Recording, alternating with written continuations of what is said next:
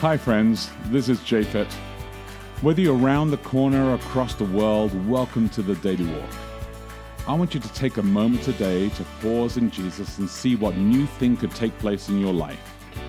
At the end of this podcast, you can download our app, Boulder Church, or visit us online at boulder.church to connect. And remember, we would love to hear from you as we prepare for our messages every Saturday morning on the Daily Walk. Good morning, it's Monday, October 8. Welcome to Daily Walk. I'm Becky De Oliveira. And I'm Japhet De Oliveira, and glad to be able to pray for today and for all that we're going to process as well. Heavenly Father, thank you for today. Thank you for all that you've called us to. Lord, it's a privilege to belong to the family. It's a privilege to know that it's by your grace that you've called us into this space. God, I ask that we consider this moment in time and maybe take this privilege to a new space. Give us your wisdom as we look at this passage again. We ask this in Jesus' name. Amen. Amen. I am reading today from the New Living Translation, Romans chapter 11, the entire thing, verses 1 through 36. Subtitle, God's Mercy on Israel. I ask then, has God rejected his own people, the nation of Israel? Of course not. I myself am an Israelite, a descendant of Abraham, and a member of the tribe of Benjamin.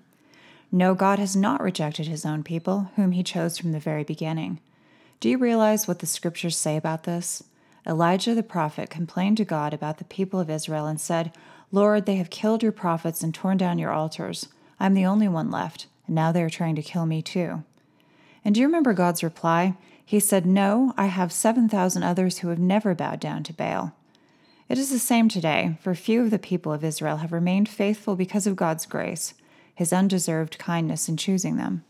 And since it is through God's kindness, then it is not by their own good works.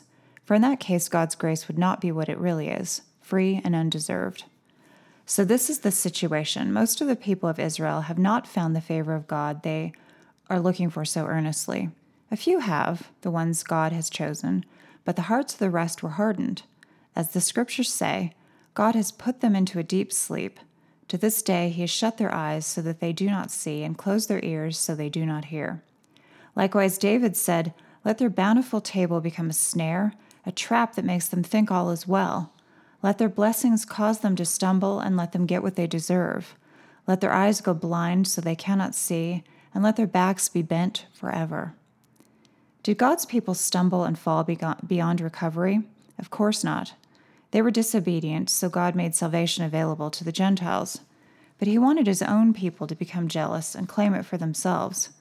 Now, if the Gentiles were enriched because the people of Israel turned down God's offer of salvation, think how much greater a blessing the world will share when they finally accept it. I am saying all this especially for you Gentiles. God has appointed me as the apostle to the Gentiles. I stress this, for I want somehow to make the people of Israel jealous of what you Gentiles have, so I might save some of them. For since their rejection meant that God offered salvation to the rest of the world, their acceptance will be even more wonderful. It will be life for those who were dead. And since Abraham and the other patriarchs were holy, their descendants will also be holy, just as the entire batch of dough is holy because the portion given as an offering is holy. For if the roots of the tree are holy, the branches will be too. But some of these branches from Abraham's tree, some of the people of Israel, have been broken off, and you Gentiles who are branches from a wild olive tree have been grafted in. So now you also receive the blessing God has promised Abraham and his children, sharing it in the rich nourishment from the root of God's special olive tree. But you must not brag about being grafted in to replace the branches that were broken off. You are just a branch, not the root. Well, you may say, those branches were broken off to make room for me. Yes, but remember, those branches were broken off because they didn't believe in Christ, and you are there because you do believe. So don't think highly of yourself, but fear what could happen. For if God did not spare the original branches, he won't spare you either. Notice how God is both kind and severe. He is severe toward those who disobeyed, but kind to you if you continue to trust in his kindness. But if you stop trusting, you also will be cut off. And if the people of Israel turn from their unbelief, they will be grafted in again, for God has the power to graft them back into the tree.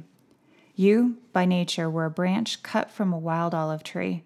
So if God was willing to do something contrary to nature by grafting you into his cultivated tree, he will be far more eager to graft the original branches back into the tree where they belong.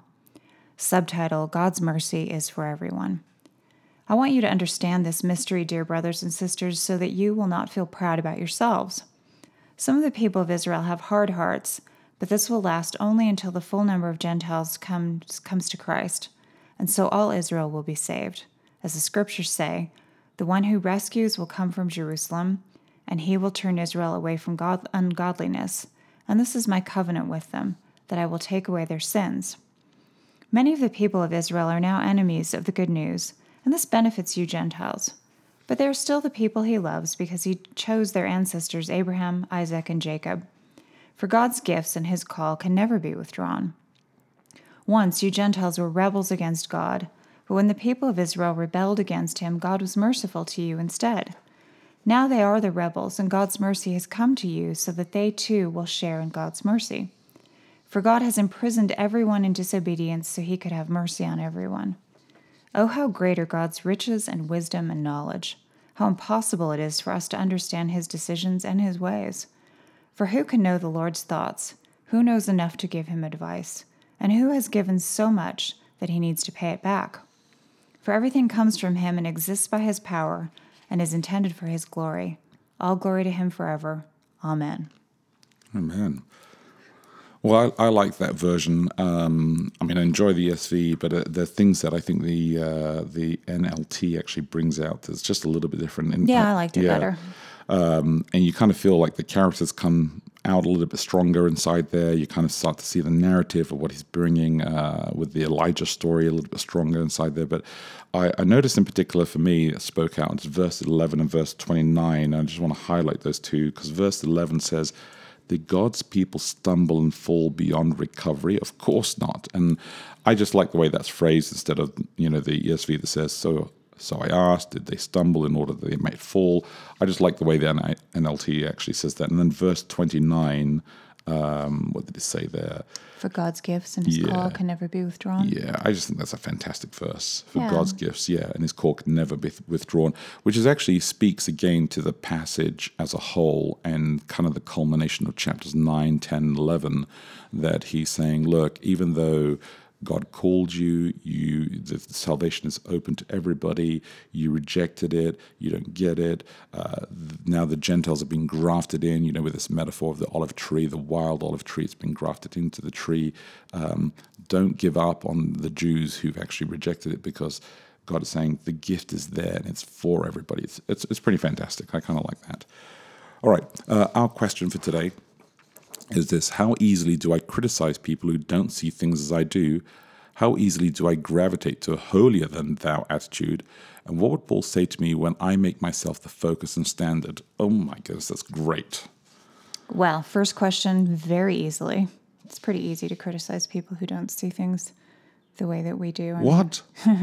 I think you see that everywhere right now in terms of how polarized # non-compliance. People are. It is very, very, very easy to do that. It's interesting because we just had a big discussion in class yesterday. I'm in a qualitative research class. So one thing, we're talking about is the whole idea of how you think you know what you think you know.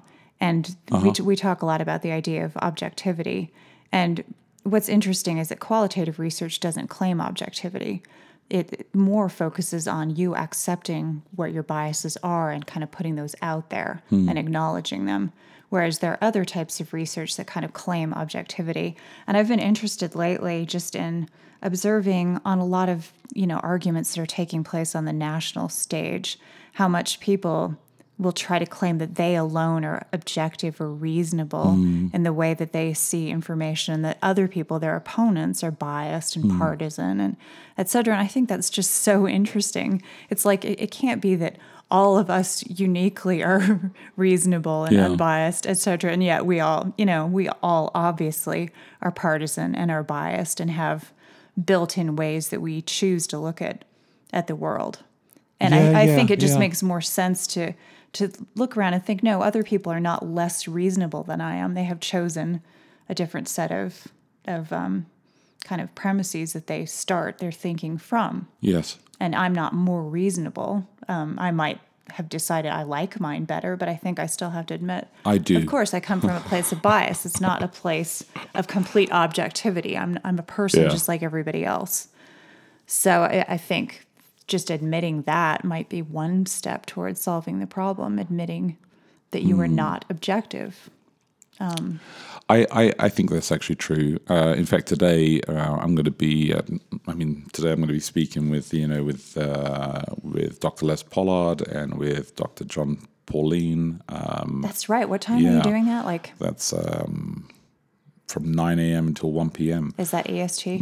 Okay. Eastern Standard Time, and talking about Adventism at the crossroads. And in fact, are you really speaking for 4 hours? Well, no, we're not speaking for 4 hours. We have time You'll for speak and then people ask questions. Time for dialogue and for. What if nobody asked any questions? Will you just be sitting there I think there's going to be a lot of just questions. Silently No, there's going to be a lot of anybody input. Have a question? There's going to be a lot of input and a lot of ideas that people have because the subject matter actually speaks. Do you have a moderator, or how is that going to work? Jesse Wilson. Okay, so I was imagining people could are they phoning in or are they typing? They're going to be emailing in, and they're going to be able to speak in as well. Because it could get really abusive. And it could be. That could be interesting. And part of it that the area that's going to be touched on, which is remnant theology, which is actually part of this text speaks to, that sometimes has been used in an interesting way, because this speaks of Israel. Some people try to say, well, is this spiritual Israel or is this actually